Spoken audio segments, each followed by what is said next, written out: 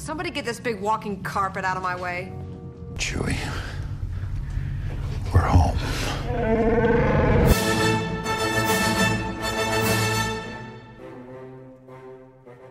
What is up, everybody? Welcome to a very special edition of Walking Carpet. We are going to talk about Catalyst, a Rogue One story. That is the novel, the lead-in, tie-in to Rogue One, a Star Wars story. It is our very special Spoilercast. So if you have not read the book, spoilers, do not listen to this. But no Rogue One spoilers, so you're free on that front. I'm Josiah Leroy. With me today, my good man, Jeff Beta. How are you, buddy? Good, Josiah. How you doing, man? Very good. We are flying solo together. It's be fun. I'm excited. I'm very excited. I'm doing the Chewie thing today. I'm liking it. You are the Chewbacca to my Han Solo, Beta. All right, that's good. I'll take it. I love it.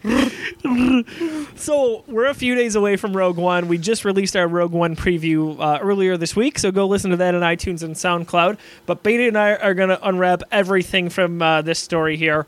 Why don't we start with initial thoughts? What did you think of the book overall? Well, I like to think of it, first of all, it was fantastic. I mean, I have not read a lot of Star Wars fiction as far as books. I read a lot of the X-Wing series, so that's where I'm coming from. So I love a good space flight. I like a good dogfight, and I've read the action stuff. This felt nitty-gritty. I liked the way that the world built in this. Oh, yeah. I felt like we got a really cool transition, we'll talk about this, from the Clone Wars era into the Empire. You know, bringing in elements from the prequels that, you know, they have to pick and choose. They got to cherry pick the best from the prequels. I think they did here, and they really brought some interesting stuff in. And I just really enjoyed it. I think we got a great new character, a great story arc. Overall, I'm going to call it a primer. I'm going to call it a Rogue One primer book. That's good. I really enjoyed it overall. I'm with you there. I really, overall, I enjoyed this. I thought it was, honestly, if I'm objective, it was slow at times. Yeah. There were certain things, you know what, it wasn't action heavy, and that's okay. It doesn't have to be action heavy all the time, because this is the inner workings of the beginning, the birth of the Empire. So it's something that is a little bit different from what we've seen in maybe some of the other new canon books. You know, it almost felt like it almost felt like Hitchhiker's Guide to the Galaxy without the humor. Sure. It kind of, you know what I mean? It's very straightforward. There's very little humor in this. Very little humor and a lot of traveling. We're seeing a lot of different things really quick. It does change gears quite a bit. It does, and we get a lot of new species. Right off the bat, we get a new species, and they do a good job of describing them at points, so sometimes they just kind of glaze it over. Sure. I don't know. I thought that there could have been a little more description there. It's not a perfect book by any means, but I do love a good sci-fi novel, and I feel like this stood on its own as a sci-fi novel.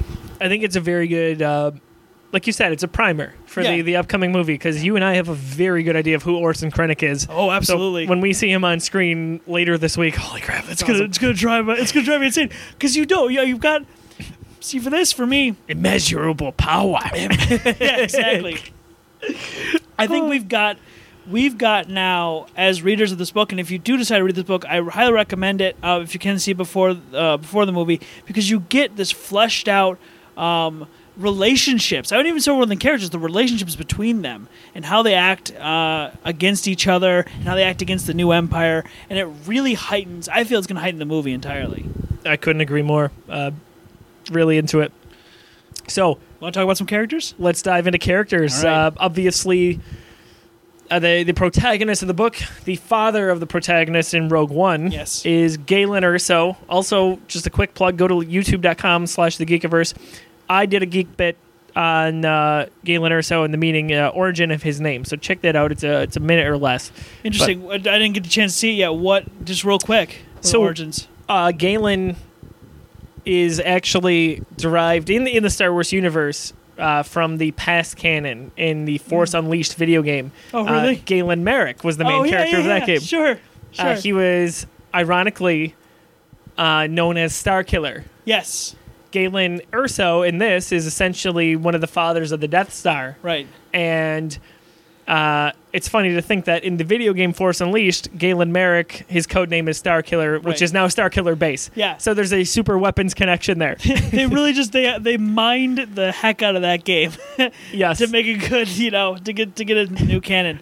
They're not gonna give the cloning thing away just yet, but they'll put everything else in. Did you hear, by the way, a little off topic, but video games, Yeah. Battlefront 2 is going to have a campaign. I want it. I want Battlefield, the new Battlefield 1. That's the newest one. I want that campaign style for the new one. For Star Wars Battlefront. I want Heroes to have a little story arc. That would be fun. Yes. And I don't know, that game just hit me right in the nostalgia bone, like you hit your funny bone real hard. Oh, yeah. You know? And you felt it, you heard everything. And I was talking about like what I want for Christmas. I was like, man, the expansions would be cool. I just didn't buy them out the gate because I wasn't ready for them. I don't know. Sure. And especially the Scarif add-on for Rogue One looks really good. I need to pick that back up. Yeah. I've got it on PS4. I've got to get going again. Well, we've got our club, the Geekiverse Club. That's right. If everyone's listening, want to join that, you've got an Xbox One.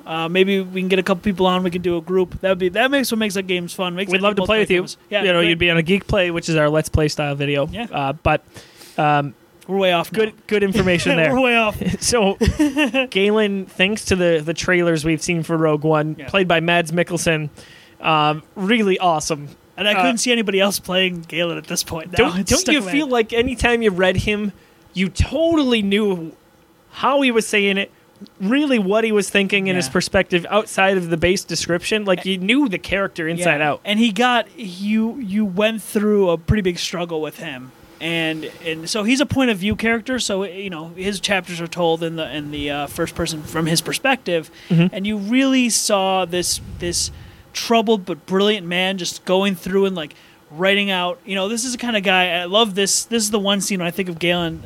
He has these dreams. Right? Do you remember this? Yes. Yeah, he has these dreams, and he has to write down in his journal next to him because he's already, as it's put in the book, this is him thinking, mapped out his entire subconscious from when he was a kid. He already did this. He's done the work, all right? Freud got nothing on me. I got all this down. And he's got it mapped, and now he's like, but I'm having dreams where I don't know. I've never been to this place before, and he's writing these notes. He wake up in the middle of the night, and that's a troubled mind. That's a genius mind, and it was compelling to read. I can understand where it got slow because it kind of got a little heady, but it was enjoyable, I think, overall. Looking back, I think it was important to the character. I know when you asked me originally on the essentially the reaction, I said it was okay, the book, but the more it's stewed because, to be honest, I finished it just before this podcast. Me too. So, I had 80 pages to go today, and I knew we've had our production schedule here for a few days, so I got home, I had about 2 hours, and I rifled through it. Just in time. I had to shut everything down. I had to go into my bedroom, turn the lights off, and just prepare. It was like homework. Yeah. Well, no, I got homework, but I did. Good homework. James Lucino's writing did suck me in. I was hearing the characters. I was there. Yeah. And I think the climax of this book really, really took off and really got there. We'll talk about that later. Yeah. They're talking about the battle where the Empire comes to take over that what's it called? It's in the system where they develop everything. The corporate system. There's a corporate. They call it the corporate system or something like that, where all the businesses are. They're independent systems, basically. Legacy? Not the legacies. No, okay. The independent systems where we see Tarkin face off against Hans Obit. Okay. You know what I'm talking about? Yeah. There's a little insurrection there. Okay. Yep. And Tarkin's like, I'm not backing down. This was like the last third of the book. Sure. This is in your 80 pages. This is what I read today. But we'll get there. It's hard to close on Galen. We're obviously going to talk about him a lot. He's going to play a prominent role in Rogue One. Oh my God, yeah. Absolutely is. And he's the Oppenheimer. So he doesn't necessarily create the battle station, but in this book, he researches and he's a mad scientist. Yeah. But Krennic, Orson Krennic has him working and his research, and he harnesses that research to use it for the super weapon, the big dish in the battle station that is the Death Star. Galen doesn't know it to begin with. Right. Very interesting. Very interesting. So we see in the most recent Rogue One trailer, Krennic and his Death Troopers, his squadron of new stormtroopers, come Which and I get wonder him. how he gets those after the end of this book, but we'll go on. Right. Yeah, he's not doing so great. I think there's a big time period because this is right after the Clone Wars. Right. We're a year or two after that, so that puts us about 17 years before A New Hope. Right. So he's got some time to redeem himself. Yeah. I would expect a comic arc from Marvel on that. Oh, that would be good. Maybe an Orson Krennic series. I could see that. I definitely see that happening because they did a good thing with Darth Vader. And now there's a Dr. Aphra series who is Vader's assassin Yeah. and created solely for Marvel. Right. So that's very interesting. So I think we'll see an Orson Krennic something or other. Yeah, I think that'd be a good follow-up to the movie. But there's some gray area here because this doesn't lead up like a few minutes before the movie. There's like a decade and a half. There's a decade and a half because we do see in the trailer, and I was going to bring this up, we do see young Jin. That seems like a flashback to me, though. Well, it's something. It's something right. that's going to put in the movie. I don't know. Right, it could be a flashback. I think it could. I don't know if it could start there, but it's quick in the beginning. I think because I think we're gonna. We're getting into implications with Rogue One, but I do see. I don't see us going right up to it, but I do see implications with like. What's going to happen to Lyra? Lyra? I think we decided. I think Lyra was Lyra. Oh, we decided on Lorelai. I think I've got something tied over from my last podcast. Lorelai Urso. Oh no! So she's an independent thinker and a snappy talker. And she has a lot of caffeine. So Beta was on the Gilmore Girls Spoilercast. So yeah, that's great. Listen to that. That was a great talk. Yes, that'll be out later this week. Yes, if these come out in the order that I think they will. My extensive note taking I got from Haley on that podcast, and she did a great job getting that all settled up there. Yes, but we should. I mean, we're going to obviously come back to Galen as we go through, but we should talk about Lyra. Yes. Urso. Another point of view character, so we did hear from her thoughts directly, and she was in stark contrast with not only Galen at points, which is her husband. Yep. But Orson, especially, and the Tarkin, I would say they rub her the wrong way. Absolutely. She's not having it. The Empire rubs her the wrong way. Yes. Which I thought was great, and this is where I think the major conflict, not only in this book but also in Rogue One, we're gonna see a spiritual rebellion versus the like stark, like I don't know what's a good way to put maybe all out secular. Yeah. I would say secular. Okay. Secular, kind of evil empire. You're right. Which is weird to say. Yeah. But that is kind of what's happening. They have no reverence. That's what I mean by secular. Not without faith, but without reverence for especially nature. And she really taps into that and really becomes a spokesperson for like. I rebel. I'm not doing this. I was just going to say, and I'm very glad you said that, that's where Jin's rebellious nature comes from. Yeah. It totally is from her. And her sleeplessness comes from her father. That was great, too. Yeah. She's tireless. I think she's going to be tireless. They really built up Galen and Lyra to be everything I've imagined Jin to be from these trailers. Which is great. So you want to see 50-50. You want to see the chemistry and how that all comes together in a character. And we got that. Yeah. I think I've got a great idea of what Jin's going to be like. I think so, too. I also think we've got another element that we'll talk about a little bit later with Saw Gerrera. I think there's another element to her where she's going to be even more a little bit chaotic, another father figure, if you will. Her Ben Kenobi. You're right. You're absolutely right. So, but that. we got a little more on Lyra. She is a universe traveler. She likes being out in the thick of things. She wants to go explore. She gets an option to go to a mining facility to find some kyberite, right? That's what it's called. Yep. So to find some kyber crystals. And she gets exposed to a lot of the evils of the Empire and the new Empire that way. But she also has this really strong dynamic with Galen. She's not a doting wife, but very loyal, very caring, but doesn't put up with any of his stuff. Like she is like the balance. Like if he is like Sherlock, she's Watson.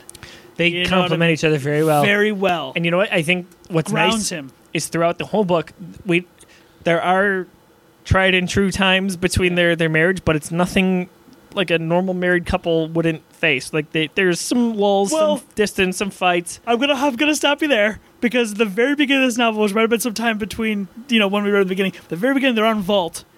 I don't know what these people look like. I picture little Wookiees, little chubby Wookiees. I couldn't decide. I couldn't find what they look like. The Vault population, which are under separatists, they're vying. The separatists are vying to control the planet. So there's a big conflict there back in the Clone Wars, and this is when Jin's born, but she's born in prison, in Vault prison. Sure. And so that's a little different. They get a little different separation than most couples. I don't expect me and my girlfriend to be trapped at a foreign planet in the middle of a. I sure hope not. No, that would be crazy. That would not be good. But it is very interesting. I think as we get into the kind of I would say the seduction of Galen by Orson Krennic to come over and do some different work for them, we see the pushback from Lyra. Shoot. Lyra. Lyrical. You could be right. Lyrical. No, that makes sense because it's L-R-Y. Well, I'll say L-Y-R. this. No, maybe not. Whatever. You say seduction, I might say deception. But maybe too. deception is a part of that. But he's a very seductive power. Orson. Then they go back. And they go back a ways. And he's... They owes them, right? Yeah, it's crazy. It's a whole intertwined plot there. Yeah. I think a big telling part, this will lead right into our next character, that moment when they're on like the playground, and Jin's just kind of playing, and then all of a sudden Orson comes up. It's towards the end of the novel, and he's like he just blatantly threatens Lyra. They clearly he knows that she's suspicious of him. Yeah, and she's the thing with Orson, he's like not infatuated, but fascinated with Galen. He knows that that's his step up in the world if he can get him on his board. ticket to being in the Emperor's inner crowd, so to say. He's an opportunist, right? Orson's an opportunist, and he sees Galen as his next bargaining chip. Yep. Big bargaining chip. He's going to make the super laser. But he watches her, and I think the very first time we see a conflict between those two is when Lyra and Orson are alone. Lyra says, like, can we just call the Emperor Palpatine in private? and Orson's like, I don't know if I like that so much. Got to keep an eye on that one. It's Emperor, Palpatine. He's like, whoa. Yeah. So let's talk about that. We see threatening there, but they make a very good, a good adversarial pact. She's the good in Galen fighting against Orson.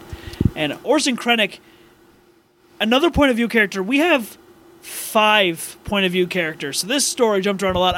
You remember in chapters, they would just break and we'd get a new perspective. And you're just like, oh, hold on. Whose is this? I will say, this novel was super... You could not take a chapter off. You had to be focused. It was James Luceno, very, very intelligent, for better or worse, in terms of this, because certain things you just almost want like a break on, but no, you had to be entrenched. You had to be as smart as Galen. I was going to say, it was Galen, right? It's like Galen's thought all the way through this. James is a mad scientist himself. Yeah. So Orson Krennic, I told everybody on our Walking Carpet podcast for the Rogue One preview that outside of K2SO, by the way, not K250, like I idiotically said. So I apologize. WD-40.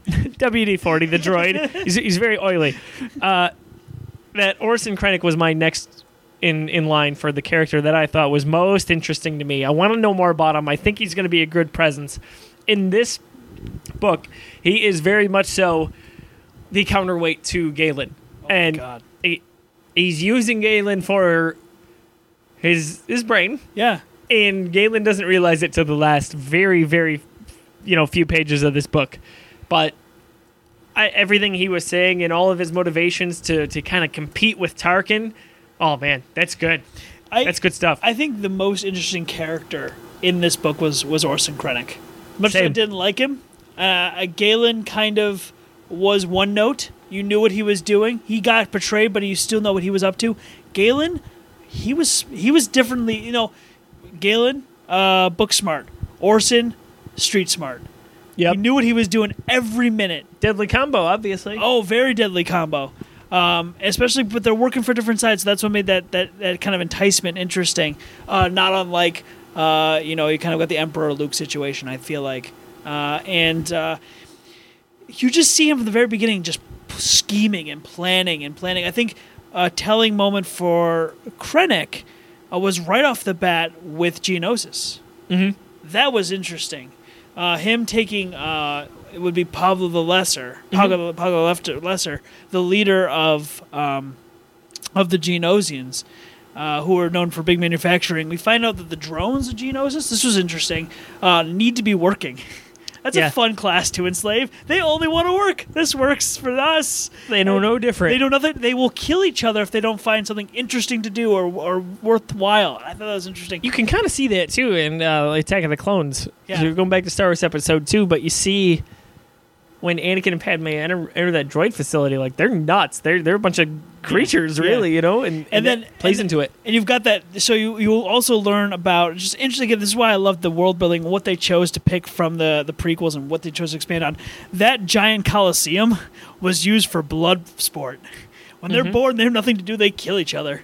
It's nuts. craziness. It's nuts. It's so animalistic. It's fun, though. So Krennic sees this and says, Paul the Lesser is obviously a captive of the Republic at that time because he's part of the Separatists. They let... he meets with Paul the Lesser, speaks to him in Geonosian, which I think I could just picture that. That's a great scene. Could you exactly?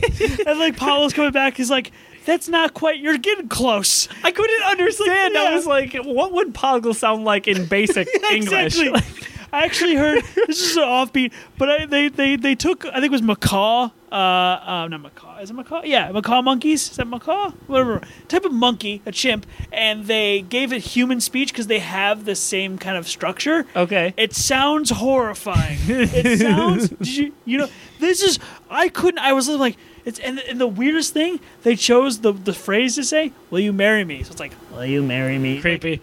Creepy. I'm pretty sure if I asked a girl that, she'd run if I said it in that voice. Just sprint. What just came out of your mouth? Yeah, like, no thanks, man. Krennic, great. Just come back on track. We're coming back from monkey proposals. Yes. Krennic was just the most interesting character, the most dynamic character in this book, and watching him struggle through his plans, and eventually at the last act to have Tarkin kind of screw with everything in the last minute was just phenomenal. You know what I mean? Oh, yeah. That I'm sure you remember in your last 80 pages where he's just like, oh, this is all Krennic's doing? Oh, let me just screw with him real quick. Go on, Hans. Back to Coruscant you go. Yeah. It was quite a web there. We'll see at the end. Yeah, we will. And we'll obviously go through that. Krennic's main rival here in the Empire. I mean, they're all kind of fighting for the attention of the Emperor. They want to be in the very best, like no one ever was. Right. Exactly. And Vader's even in that a little bit. But I'm glad he wasn't in the book. Real quick. Correct. Glad Vader wasn't in the book. We didn't need him. They also referenced something where, from Galen's point of view, I believe, they say, "Oh, this new guy, Darth Vader, we don't really know much about him." Yes. But at a different point, he also says the Jedi Order, like one of their own, destroyed them. Yeah. But they don't know that that's the same character. Yeah. I love that. That's so good. The perspective here on the galaxy for the Empire, like you and I growing up always assumed, hey, the Empire's bad. Right. They're bad. Everyone thinks they're bad. Like it's Nazi Germany. Like they know it. No, there's not. A lot of people don't think the Empire is bad. A lot of people sympathize with the Empire. Right. A lot. Well, that's what made this whole book interesting to me too. Like, how did the Nazis develop? And here we go. Right. They tell that story. Totally. With Oppenheimer. I'm like, wait a minute. Exactly. This is so interesting. It's very incredible. Yeah. But Grand Moff Tarkin. Great character. Just like Peter Cushing from A New Hope. It's what I envisioned. And that's what I saw. But the younger Episode 3 guy. I saw the Episode 3 guy. I actually saw, you know what reminded me the most of is I kept seeing it. It kind of kept bouncing in and out of my imagination of Clone Wars animation. Me too. You know what I mean? Me too. A lot of Clone Wars in my head. Or his Rebels character, but too. then that would be too far in the future. Exactly. So it was tough to find. It was definitely the Clone Wars version. My problem was like getting back to picturing him with dark hair instead of the gray that we saw. But I kept seeing the severe look. Like it was still Tarkin, and I like watching Tarkin wheel and deal. Yeah. There was an instance between Galen and Tarkin that I thought was most interesting. Do you remember this? It was very quick. Okay. Because they were both prisoners. Tarkin was held prisoner. Okay. And they were held in the same area, and they talked about that experience, and they just had a good... Yeah. It's very passing. I think it's in one of the big party scenes that they had. I think it was one of their initial interactions yes. in the book. Yes. Okay. And Tarkin obviously just kind of pithy and not really... Whatever, you know. But Galen, it made an impact on him. And it's just so interesting. And then as he turns from governor to Moff, we see that change in his title happen too. And I think Tarkin was used mostly because I think James Luceno knows that character because he wrote him. Right. Tarkin, which is more of a story of him working with Darth Vader and kind of holding the dog leash, as it were. Sure. But his big moment happens again in kind of the third act. There is a rebelling planet, not rebelling, but an independent planet that chooses to keep its independent status. It wasn't in the Republic. Mm-hmm. It was part of the corporate systems. So this is the business systems. These are the ones that are like the banking clan. Yeah, all these things. They choose to benefit from the wars. Right. They're the opportunists. They don't want to claim allegiance. They especially don't want to claim allegiance to the Empire. But they were going to sell to whoever. That's not going to work anymore. And what happened is they had Krennic had a character we'll talk about in a second called Josiah Beta, which was an interesting character. I have a lot to say about him. Come in and start a miniature rebellion with Saw Gerrera against the Empire. Very interesting. And at one of these moon planets. I mean, it's starting to all sound familiar, right? Yep. But Tarkin stands in his executor class Star Destroyer, and it's like, no, we're taking these mothers down. There's no one going to rebel against us. Yep. He's got a lot coming his way. It's very much about the Empire establishing its foothold early on after the Clone Wars, after the Republic goes away. Right. And it's kind of them trying to wield their stick, so to say. But they haven't built up enough yet. Well, we see, which is interesting in this book, we see the building of TIE fighters. We see the building of these different class ships, and it's just interesting. They're really turned into their character that comes in A New Hope. You assume just based on episode 3, the Empire just kind of, you flip a switch, okay, they're big bad, they rule the galaxy. No, there was a lot of work put into this, even after the Clone Wars. And before we jump into the other characters, I think actually I think we should change up the order a little bit. I think Maz Amata would be good to talk about at this point. Yeah. Maz Amata. What's the matter with you? What's the matter for you, Beta? So anyway, Maz Amata, yeah. Yeah, go ahead. No, you can go for it. With this character specifically, I liked him. If you don't know who he is, he's kind of the... what the heck is this species? He's a stooge. Buckthorn? I call him a stooge. He's not. He's the vizier. He's the Grand Vizier of the Republic, turning into the Grand Vizier of the Empire. So, if you watch the prequels, yep, he's the blue guy. He's the blue guy, big guy with the horns next to the Palpatine. He's basically old his go-to guy. Yeah, and I want to say at some point, didn't they say Vice Chancellor? Yes, Vice Chancellor. Vizier would be the Vice Chancellor. Okay. Yeah. So they did. His second in command. Okay. Basically, he was there. You know what? I just remembered. Yeah. He was there. If any of the scenes were Palpatine's in his desk as the Grand Chancellor or the Chancellor, he was standing next to him. Always there. Big. You can't miss him. He's blue and tall with four horns. He walks out in episode 3 as Yoda's entering at Palpatine's office. Exactly. If that makes it easier for you, but you'd know him as soon as you saw him. Right. Good character. He was a stand-in for the Emperor, which I liked. We didn't need to see the Emperor. He was background. No, I didn't need Makes to see him seem a little more powerful, doesn't it? Because he's behind the scenes. Yeah, it reminds me of A New Hope. Right? We didn't see the Emperor. He was this shrouded figure. Same here. We'd never see what Orson and Tarkin are fighting for. Orson Krennic is the approval of this man. Yep. Of the Emperor, and then we get just Maz just being like, Krennic just completely is a stooge to him. He's like, I'll do whatever you tell me to do to get the power. And it's so interesting to watch him wielding his power, and it really is the stand-in for the whole Empire. I thought it was fascinating. I like that tie-in a lot because that really goes... it's a good way to blend the prequels to the original trilogy. Right. And bring that character over. I wonder if we don't see the death of Maz Amata. I always had assumed we would, but you're right. He may get there. So, because we also have, the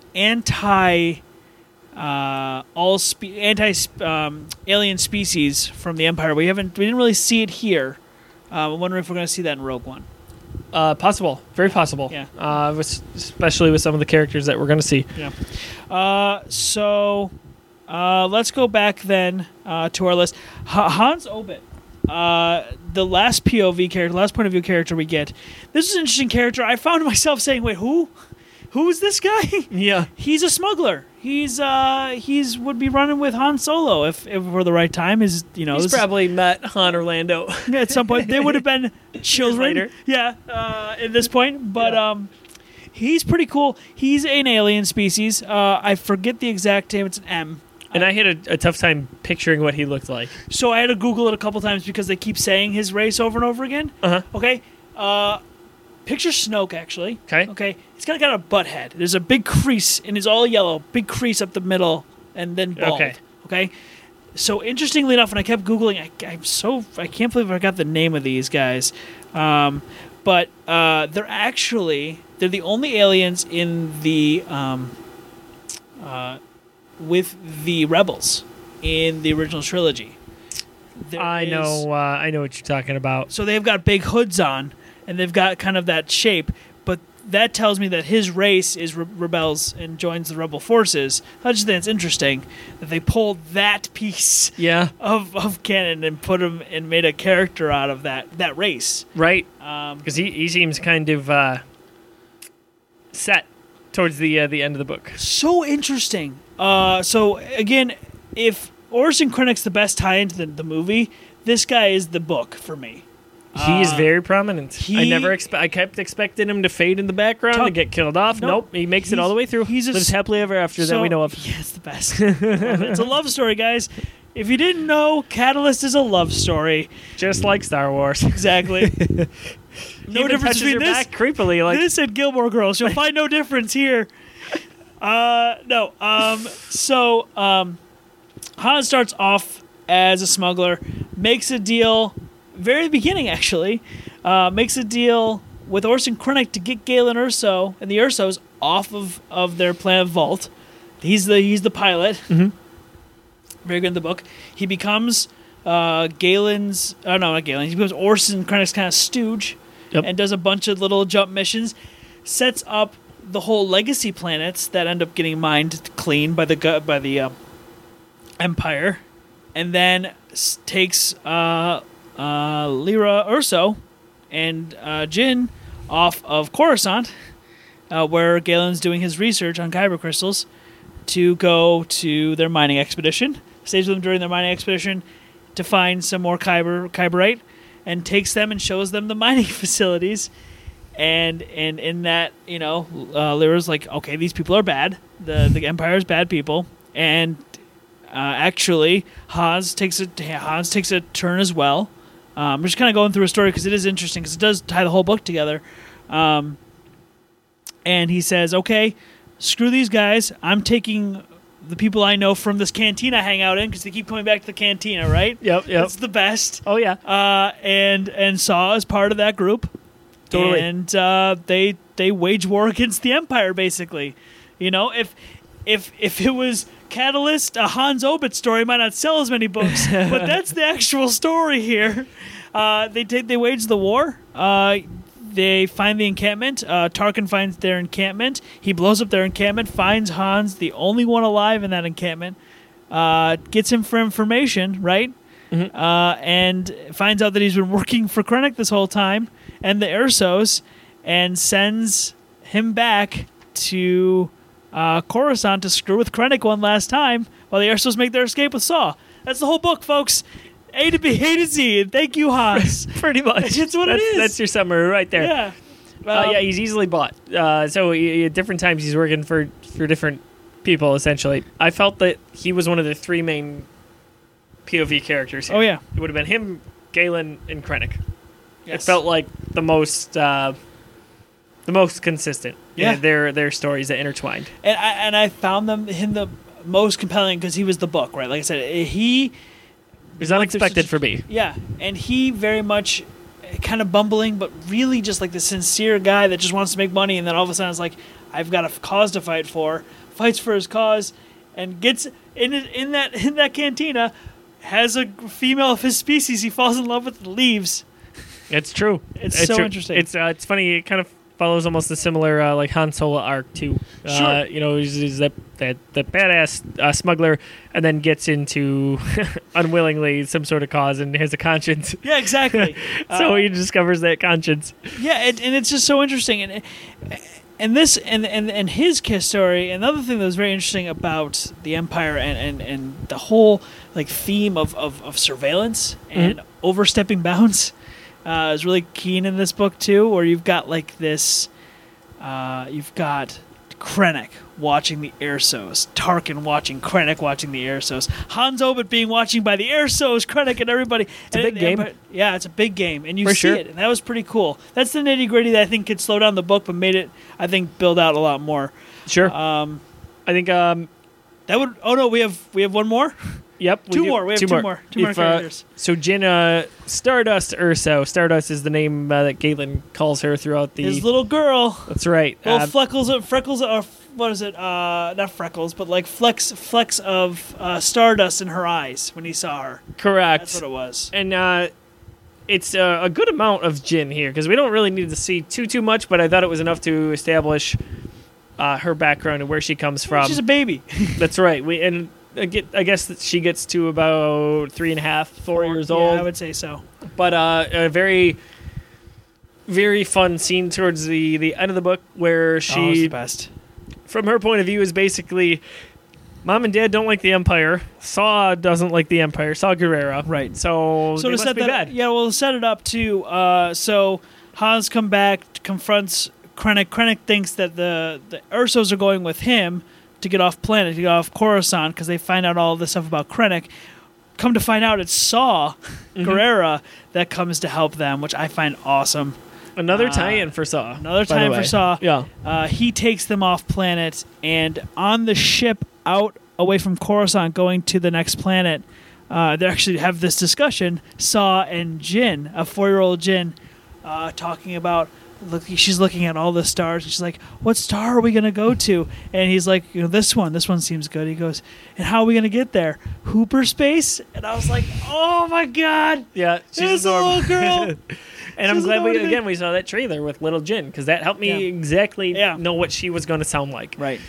For what it's worth, for immersion. And there was no, like, was it Mary Sue? That's the one where they've got the little person, like the young person with all the superpowers that somehow have all, like, that's the trope. Is that what we call it, Mary Sue? Mm-hmm. Okay.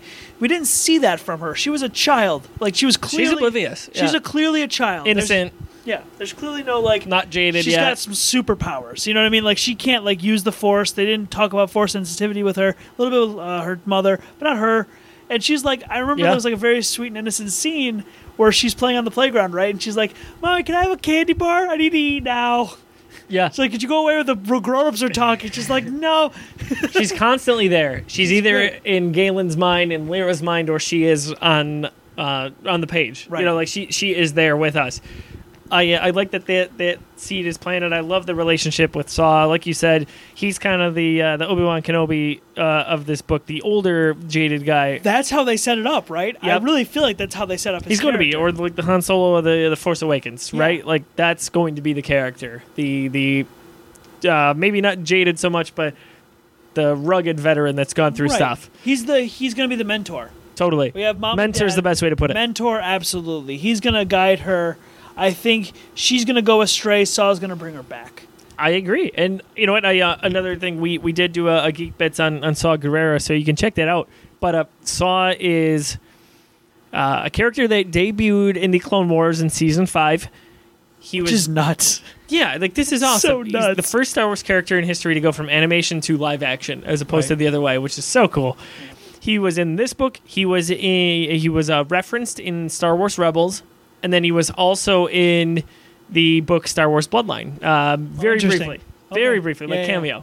Yeah. So he's made a name for himself in what I did in Geek Bits. I don't want to spoil too much, but he was a character that George Lucas originally wrote for the live-action Star Wars series that never happened. Oh, interesting. Really? So cool. He's getting kind of his dues, He's getting his dues, yeah. Played by Forrest Whitaker in the movie.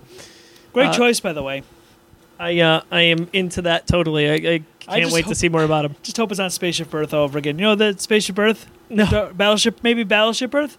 Yeah. It's the story of how it's the fiction that Scientology is based on.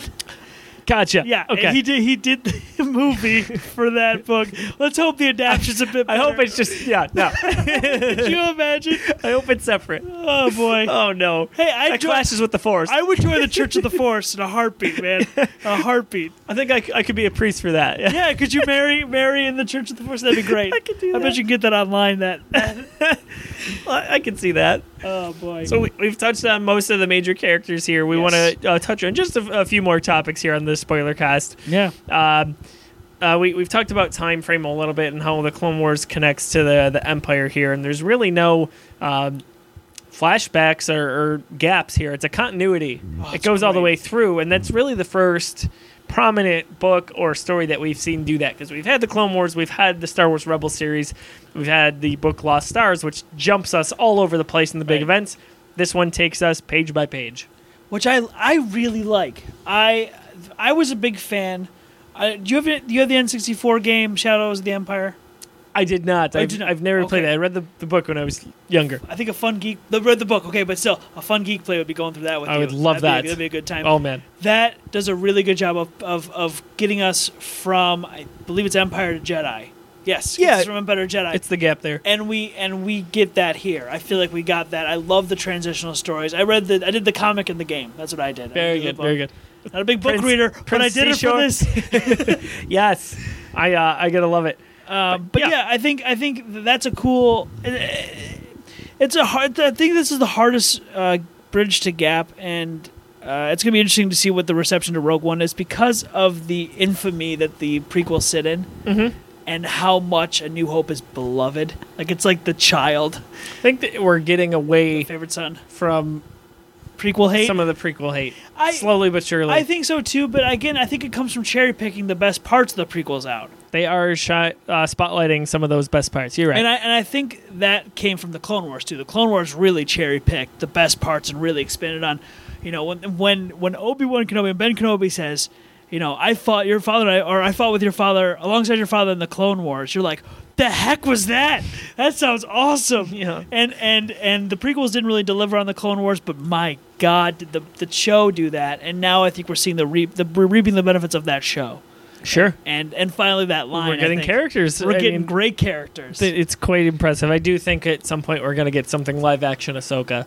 I think that'd be cool. You know, she'd be. Do you want to see her as Fulcrum, or do you want to see her as like Fulcrum from Rebels, or do you want to see her young and do a full story arc? I want to see in between. I want to see right after she left the Order. So a novel just came out called Ahsoka, which is a good read, and it tells of her time a little bit on her own. Sure. But the Empire's established already, and it's right after the Empire became established. So she hasn't left the Jedi Order all too long ago, but it kind of saved her life. This is definitely fertile grounds. I could see even this movie, this being done as a TV show. That'd be a pretty enticing TV show. Yeah. You know, I'm watching Designated Survivor. I don't know if you've seen any of this yet. It's a very enticing, like, if during the State of the Union address, the Capitol building blew up, and we lost our whole government, except for the Designated Survivor, who the president appoints as one of his cabinet members, and the cabinet member of, like, housing and development gets placed to be the president. And it felt like that kind of drama at some point. You're just like, what? I mean, it wasn't that was the stakes were not that high in this book, but I could still see that kind of high action. Like, there's some moments from this book where you could just see that play out really well. And I wouldn't mind seeing a blend of not only that, but also you could see Ahsoka in there too. I could see Ahsoka in this world. It's ripe for Netflix series, much like Marvel is doing with its Defenders right now. That'd be cool. So I think there's a lot of side characters that it'd be expensive to produce, but you know, it could be done. hey, if anyone's got the money, it's Disney, right? Disney, throw us a bone. You know, you just spent $4 billion on Star Wars. You made 2 of it back with Force Awakens. You're not quite going to make probably the other 2 back with this, but Episode 8's next year. I wonder how much it's going to do. I actually think that $1 billion, no problem. I think this. I know it sounds funny. $1 billion, but not much more. I'll be interested. I think it's going to win a lot of the fans who are expecting a new but familiar story from 7. You know, they're like, I want nothing to do with the prequels, but don't feed me too much. I know I want something new, but I can still be familiar with. And I think this is going to hit them where they want. It's the heart of nostalgia. It's the heart of nostalgia. It's see TIE fighters fighting X-Wing. You're going to see Darth Vader. I mean, it's going to be pretty nuts. And we better see Rogue Squadron. I swear to God.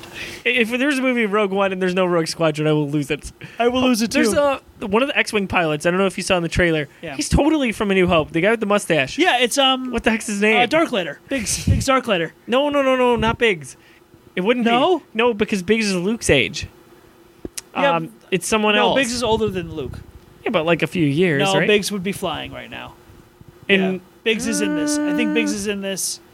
I'm almost certain. I could Biggs be is in wrong. this. I could be wrong. Well, we'll find out later soon, won't we'll we? have to figure it out. We'll have to see. I Bail love, Organa's in it. Mon Bail- Mothma's is in it. Mon Mothma is in it. Some she's getting getting her just desserts, if you Yeah. will, from what she owed. A classic error. Okay, a big problem we had with Come this on, book. James. I didn't see the editors on this because there More are and some. more these days. I want to just send. I was talking to Haley when I was reading this. I was like, should I send this in to the editor? And be like, I caught this. Do you want to Do you want to fix it for future yeah, prints? You mean like fix it for future prints? Second edition Catalyst with the Jeff Dugan edit. Yeah. The beta. The beta edit. Oh, That's love it. There it is. God, I forgot my nickname. We'll move on to I guess a little bit of the Death Star and the Kyber crystals maybe mixed into one here. No, that's good. Yeah, we can do that. So the big kind of the gimmick of this book was let's make the super weapon, but let's not let Galen know he's making the super weapon. You know, let's say he's doing research for energy. Yeah, and that was pretty cool. The secrecy and all of that. It did change the canon a bit because I think originally it was going to be a separatist weapon, but we find out that that's just a guise from the Emperor that he really wants to make his weapon for the Empire to be his superpower, and he just uses the fear of that possible weapon to build this. That's right in the beginning of the book, and they want to, they've got this giant dish. The construction of this, by the way, sounded so cool. They're talking about the hemispheres and all that, and they're talking about all that. Oh yeah, and they're talking about installing the levels, dish. all that. Yeah. But to really power that weapon, they can't just use the cannons that they have. They need an extra power, and the Kyber crystals. Again, the opportunity struck. The Jedis are gone. Yep. And so. This is how this book was in 3 parts. The end of the first part. Remember how it ended? No. How they get the Kyber crystals. So the Empire's taken over. Okay. And I do Galen and remember. Lyra, Yeah. they come in and they open the box up and they're like, "Oh, there's finger long Kyber crystals." And Lyra looks over at Galen and goes, "Those are from lightsabers." Yeah. I got a chill. I actually got a chill from that. I was surprised, and I was like, "Ooh, that's Crazy to think they tore open these lightsabers to It does feel so wrong. It's like that's the end of the Jedi. That's it. They have their lightsabers. You almost imagine them picking them from Grievous. You know what I mean? Just take them and Grievous. I know you're trying to sell these later, but yeah, seriously, we need them. Yeah. His heart attack he just has. They're just like, wow. Is anyone gonna take the lightsabers? I guess we'll take them. Here's what we're gonna use. Someone walks by, you'll take these. Yeah. I'm gonna take them. Just little scrap droids. Gonna recycle them. No, you're not. Yeah, it was. But for me, like I said, it felt desecrating. You know what I mean? I felt that. It was ripping their souls out, right? Their Like souls the soul out. of the lightsaber. Exactly. It's like crazy. And they really talk about that's the other character in this book. I really feel like was the Kyber crystals, and the people who want to use them for good and bad. And it did have. You brought up the analogy. I'll let you go with it. But the One Ring analogy blew my mind. It felt like as the book went on, Galen he goes days without sleeping. He can't stop thinking. His brain's always moving, and I think a lot of people can relate to that. But he's just this. He's got so much research. He's trying to make this his legacy. Little does he know. But he starts to have, maybe it's a hallucination, maybe it's not. Yeah. And I don't think it is. Okay. Something with almost a relationship where the crystals speak to him. Sure. Yeah, I And can see that. Sounds like the One Ring from the Lord of the Rings where, well, they believe in the Force. His family believes in the Force. Right. Or at least Lyra does. Lyra's a big time. She's Force sensitive. Yes. I would say not Force wielding, but Force sensitive. Correct. And they really have that faith in the Force. And maybe that's a little bit of that there. And he can almost kind of talk to these, but there's something there. I just imagine him looking at the table, and maybe it's shaking a little. Yeah. Like there was some sort of direct connection there. Maybe we see that with Jin because she does have a crystal around her neck in the trailers. Well, she I think, okay, so Lyra has whatever L. Mrs. Urso. Mrs. Urso has a very like a spiritual connection to it. That's right there. He has the intellectual connection with it, which I think is similar because he's learning how to rip it down to its base elements and learn how to overpower it to like override the force connection and become something else. So he has to get just as deep as someone would, like spiritually with something intellectually. So I agree. He has like a conversation with these and learns a way to extort all this power from it. He even says, "I've gone too far." I should have drawn a line before, but because... Which he says the Jedi did not do. Yes, or exactly. didn't want to tell. And he's got all the holocrons. Could you imagine? You're just sitting in there. There's like a bunch of like desks, and he's just got like 18 holocrons open. He's got the access essentially to the Jedi archives because the Empire owns this now. They've taken it over. One part I thought that was interesting in the book was that they were reconstructing the Jedi Temple. Yes. To be kind of like a headquarters for the Empire. Yeah, that was going to be their main throne room. I was like, oh, that's so crappy. I love that they addressed all these things, and these questions are now being answered. And I love how Krennic's walking through, like, yeah, this would have been my job. You know, kind of replacing everything there. It's I think those crystals are going to be obviously prominent in the movie. So this is like, I think one of the biggest spoilers for the movie from this book is Kyber crystals power the Death Star. Mm-hmm. Period. Mm-hmm. That was a question mark for the longest time. This book said, no, this is all about Kyber crystals. It's about the research. It's about how we can weaponize them and make it huge. Right. And do you know what destroyed your planet? On a big scale. Oh, yeah. It's a Kyber crystal. That's I think is so... It's so great that it is so simple and yet so complex. Like... We used to do, Kyber crystals and the extended lore and all that stuff were a lot of different things. Mm-hmm. They were influenced by the Force. They were corrupted by the Force. And now they are this living, breathing element in the world, which I think is cool. And that they connect with Force users, but they are not influenced by the Force. They have to be connected, and then, like, if they want to be corrupted... You have to bleed a crystal, which I found was so interesting. Do you know this? They've heard this lore now. Yeah. You can't just say, I feel negative feelings towards this, and now it turns red. You have to take one that's already active in the Force and then change its power and harness it that way. Which I found so interesting. One interesting thing about that is in the novel for Ahsoka, because she had green lightsabers when she left the Order. Right. But she left those lightsabers behind. Right. She ends up in this book discovering two, essentially... crystals / lightsabers and building them. Right. And they were Sith or dark lightsabers. Right. They were bled or red. Right. She ends up changing them back and sucking the red out, essentially. Yeah. And that's where we see her white lightsabers from. Oh, fascinating. Very interesting how cool. she like resurrects the... that's pretty cool. There had been no white lightsabers before that, unless you look at the original New Hope. Yeah. That was not specialized. That's right. Great. You see Kenobi or Luke messing with that lightsaber. Thought that was a very nice touch. Yeah. There was no detail left. No stone unturned for this. Yeah. Speaking of stones unturned, it's a pretty good segue into like one of the last topics before we really dive into the Rogue One. Mm-hmm. Man, the Empire's a bunch of jerks. They're starting to not care about environmental issues, ordinances, people issues. Yeah. They don't care. They're going to destroy anything in their way. Safe zone set up by the Republic, to care for the people of the Republic, like a Republic's supposed to work. This is the Emperor saying, I have ultimate power now. Mine. I need what I need. I'm going to go get it. I don't care. I'm going to leave the planet in devastation, make it look like an attack in different scenarios. That was fascinating, wasn't it? Where he said very, it was like conspiratorial here. It was really, if you're reading this in 2016, right, which we are. This is a very much a political day and age, and how people look at the Empire is how people may look at certain governments. Yeah, I would say us. And that's say so us too. With a capital U and a capital S. Yes. Yes. And it is a social commentary in a way. It very much so, and that's going to play into... A lot of parallels. And that's going to play into Rogue One. You can't not, especially if they bring this Legacy Planet stuff in, Legacy Worlds, where they say these protected areas, and then they move in and they take whatever they can from it to build the Death Star.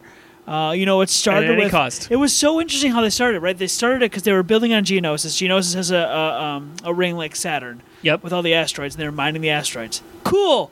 Take them. They're asteroids. Now they're like, we need better stuff. We're just going to strip mine this planet. Mm-hmm. And it's just, I don't know, man. I'm watching this and I'm reading this book. I'm like, the Empire is really, it's really dark very quickly. They leave him devastated too, and they do. And like you said, and Krennic uses that against Galen, which I find so interesting as a topic of like, look at this planet. It's been devastated by anarchists. Yeah. No, it was the Empire that did that.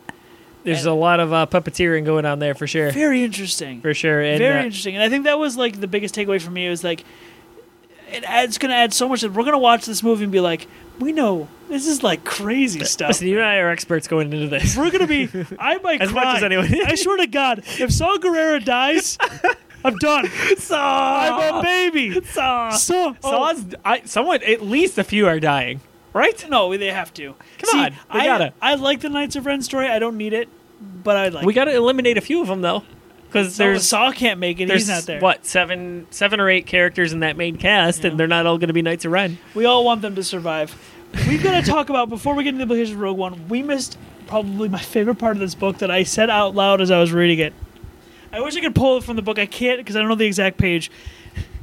There's a point where Orson Krennic just realized Galen the Ursos had escaped from Coruscant.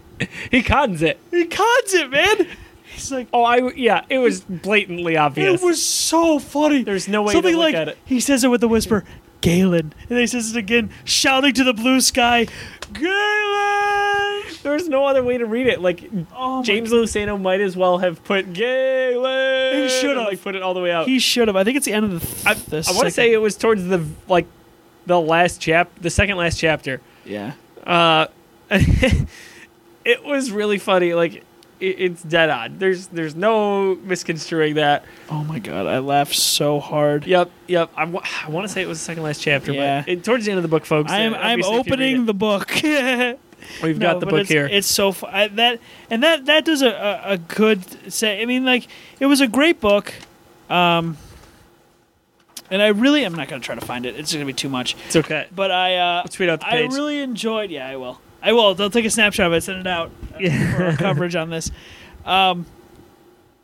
It was a great book, a great read if you're into just a good science fiction, Star Wars themed. I would say you've got to be into some high science. If you are a fan of reading about great scientists, that would help this book. I think this was a heavy read. Like, you really had to be on the ball. You had to be sharp. Yeah. You had to have a good understanding. It reads almost like nonfiction. It almost reads like a Lord of the Rings book in that way, where it is kind of nonfiction-y, you know? And because there's no light to it. You can follow, if you're following the story for a good arc, follow Hans Obit's story. Mm-hmm. But definitely, if you enjoyed Rogue One, read this book. I think you're going to get a lot more out of that movie, and you might get a lot more out of the series, Star Wars series as a whole. But let's actually talk about the implications of Rogue One. Mind you, haven't seen the movie yet, right? Sure. Haven't seen the movie. But obviously, what we can take away from this book is that we've got some really big characters at play, some really big personalities, and it's going to come to a head pretty quick because it left us off with a chase almost. At a good conclusion for the book, but we know more's coming. Yep. Krennic is not satisfied. No, it's a good setup for Krennic. It was a good setup for Jyn and Galen or so. We don't know how much we're going to see of Lyra. Kind of get the impression... she's not going to make it. Yep, that either she's not going to make it or she takes off. Maybe. Because Jyn references that people take off at some point when Diego Luna's character, Cassian, is talking to her.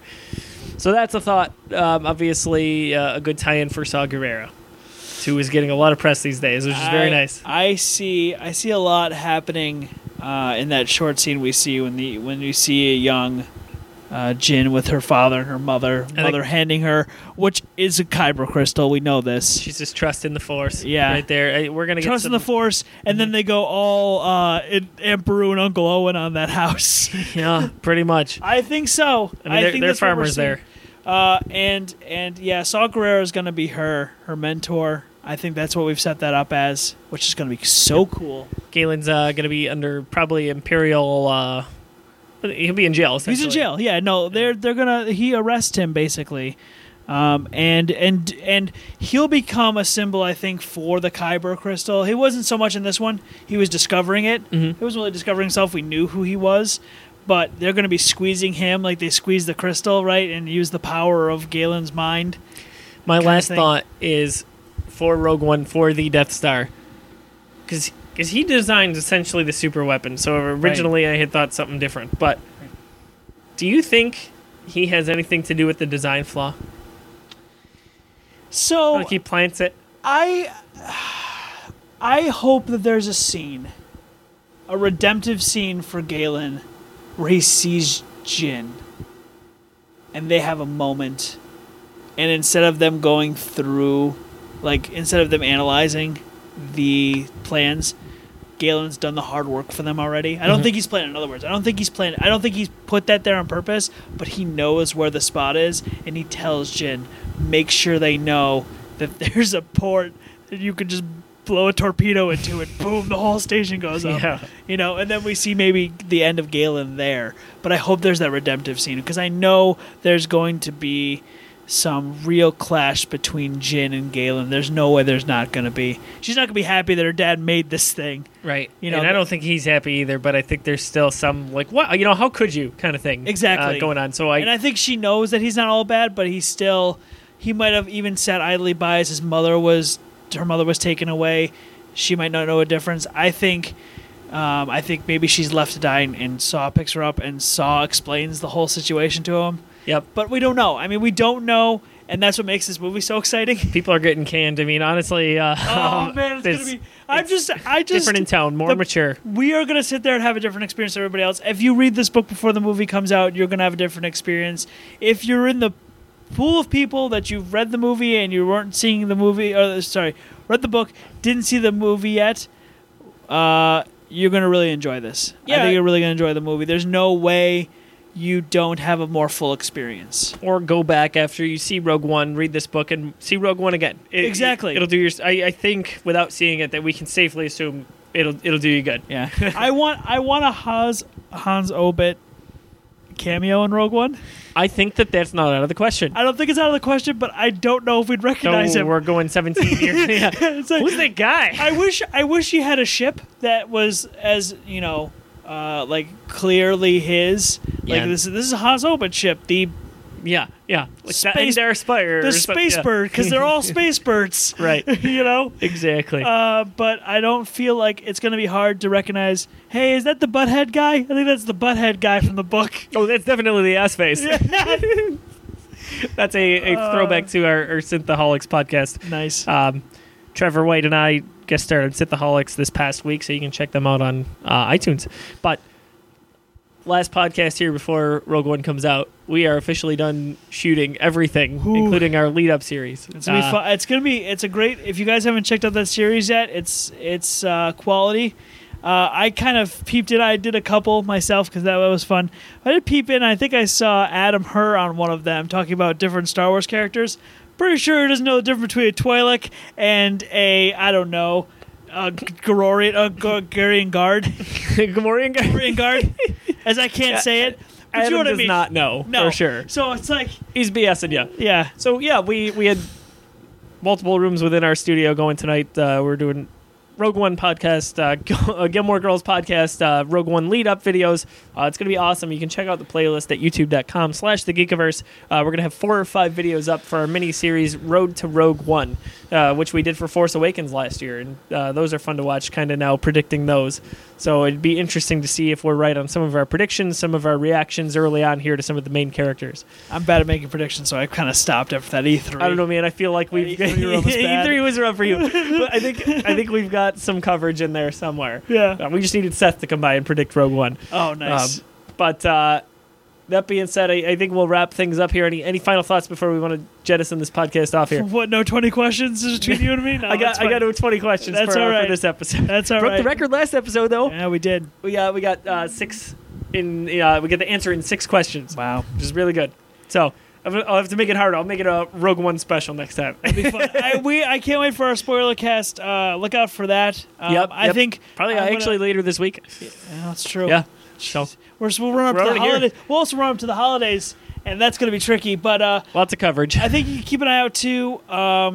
I might be running a review for this book. We're going to try to do kind of a Star Wars book series reviews. I know you've got Lost Stars already taken care of. Yep, I reviewed Lost Stars and also Bloodline, both by Claudia Gray. Okay. Which she liked on Twitter, and I didn't tag her. I was like, oh, Claudia. Maybe I'll tweet out James. Let her know about the Just Desert. I hope that was a pun. But we'll call it the beta clause. I think the beta clause. So really looking forward to this movie. Absolutely, it's gonna be a lot of fun, and can't wait. Yeah, can't wait. You know me, I'm excited. I'm wearing my Darth Vader Christmas sweater here right now. I know, I'm talking about the Empire, and I'm looking at the symbol of Darth Vader staring at me. I'm like, why am I feeling tight around my collar? It's all Vader and snowflakes, folks. as always. So you can check us out at thegeekiverse.com. Visit us on all our social media. We'd love to engage with you in conversation. Especially on Mitomo. That's our big one. Mitomo, if you still have it. What's sad is Lauren, my wife, was super obsessed with it. She deleted it the other day. I kind of felt like that was the end of Mitomo. Do you know what's coming back? I make it come back. It's going to do this is way off of it, the Super Mario Run. Yeah. That's going to be huge. Yeah. I'm telling you that's right the next now. wave of Pokemon Go is kind of, it's phasing out. This is going to be unbelievably huge. They're going to be getting. This is not free, by the way. This one is paid. So Nintendo's going to make some nice. You can challenge each other. That's going to be fun. Anyway, that's true. I'm into that. I'm very interested to try that. This is going to be cool. How about that Mario that you can play on your iPhone for, let's say, that's crazy. Yeah.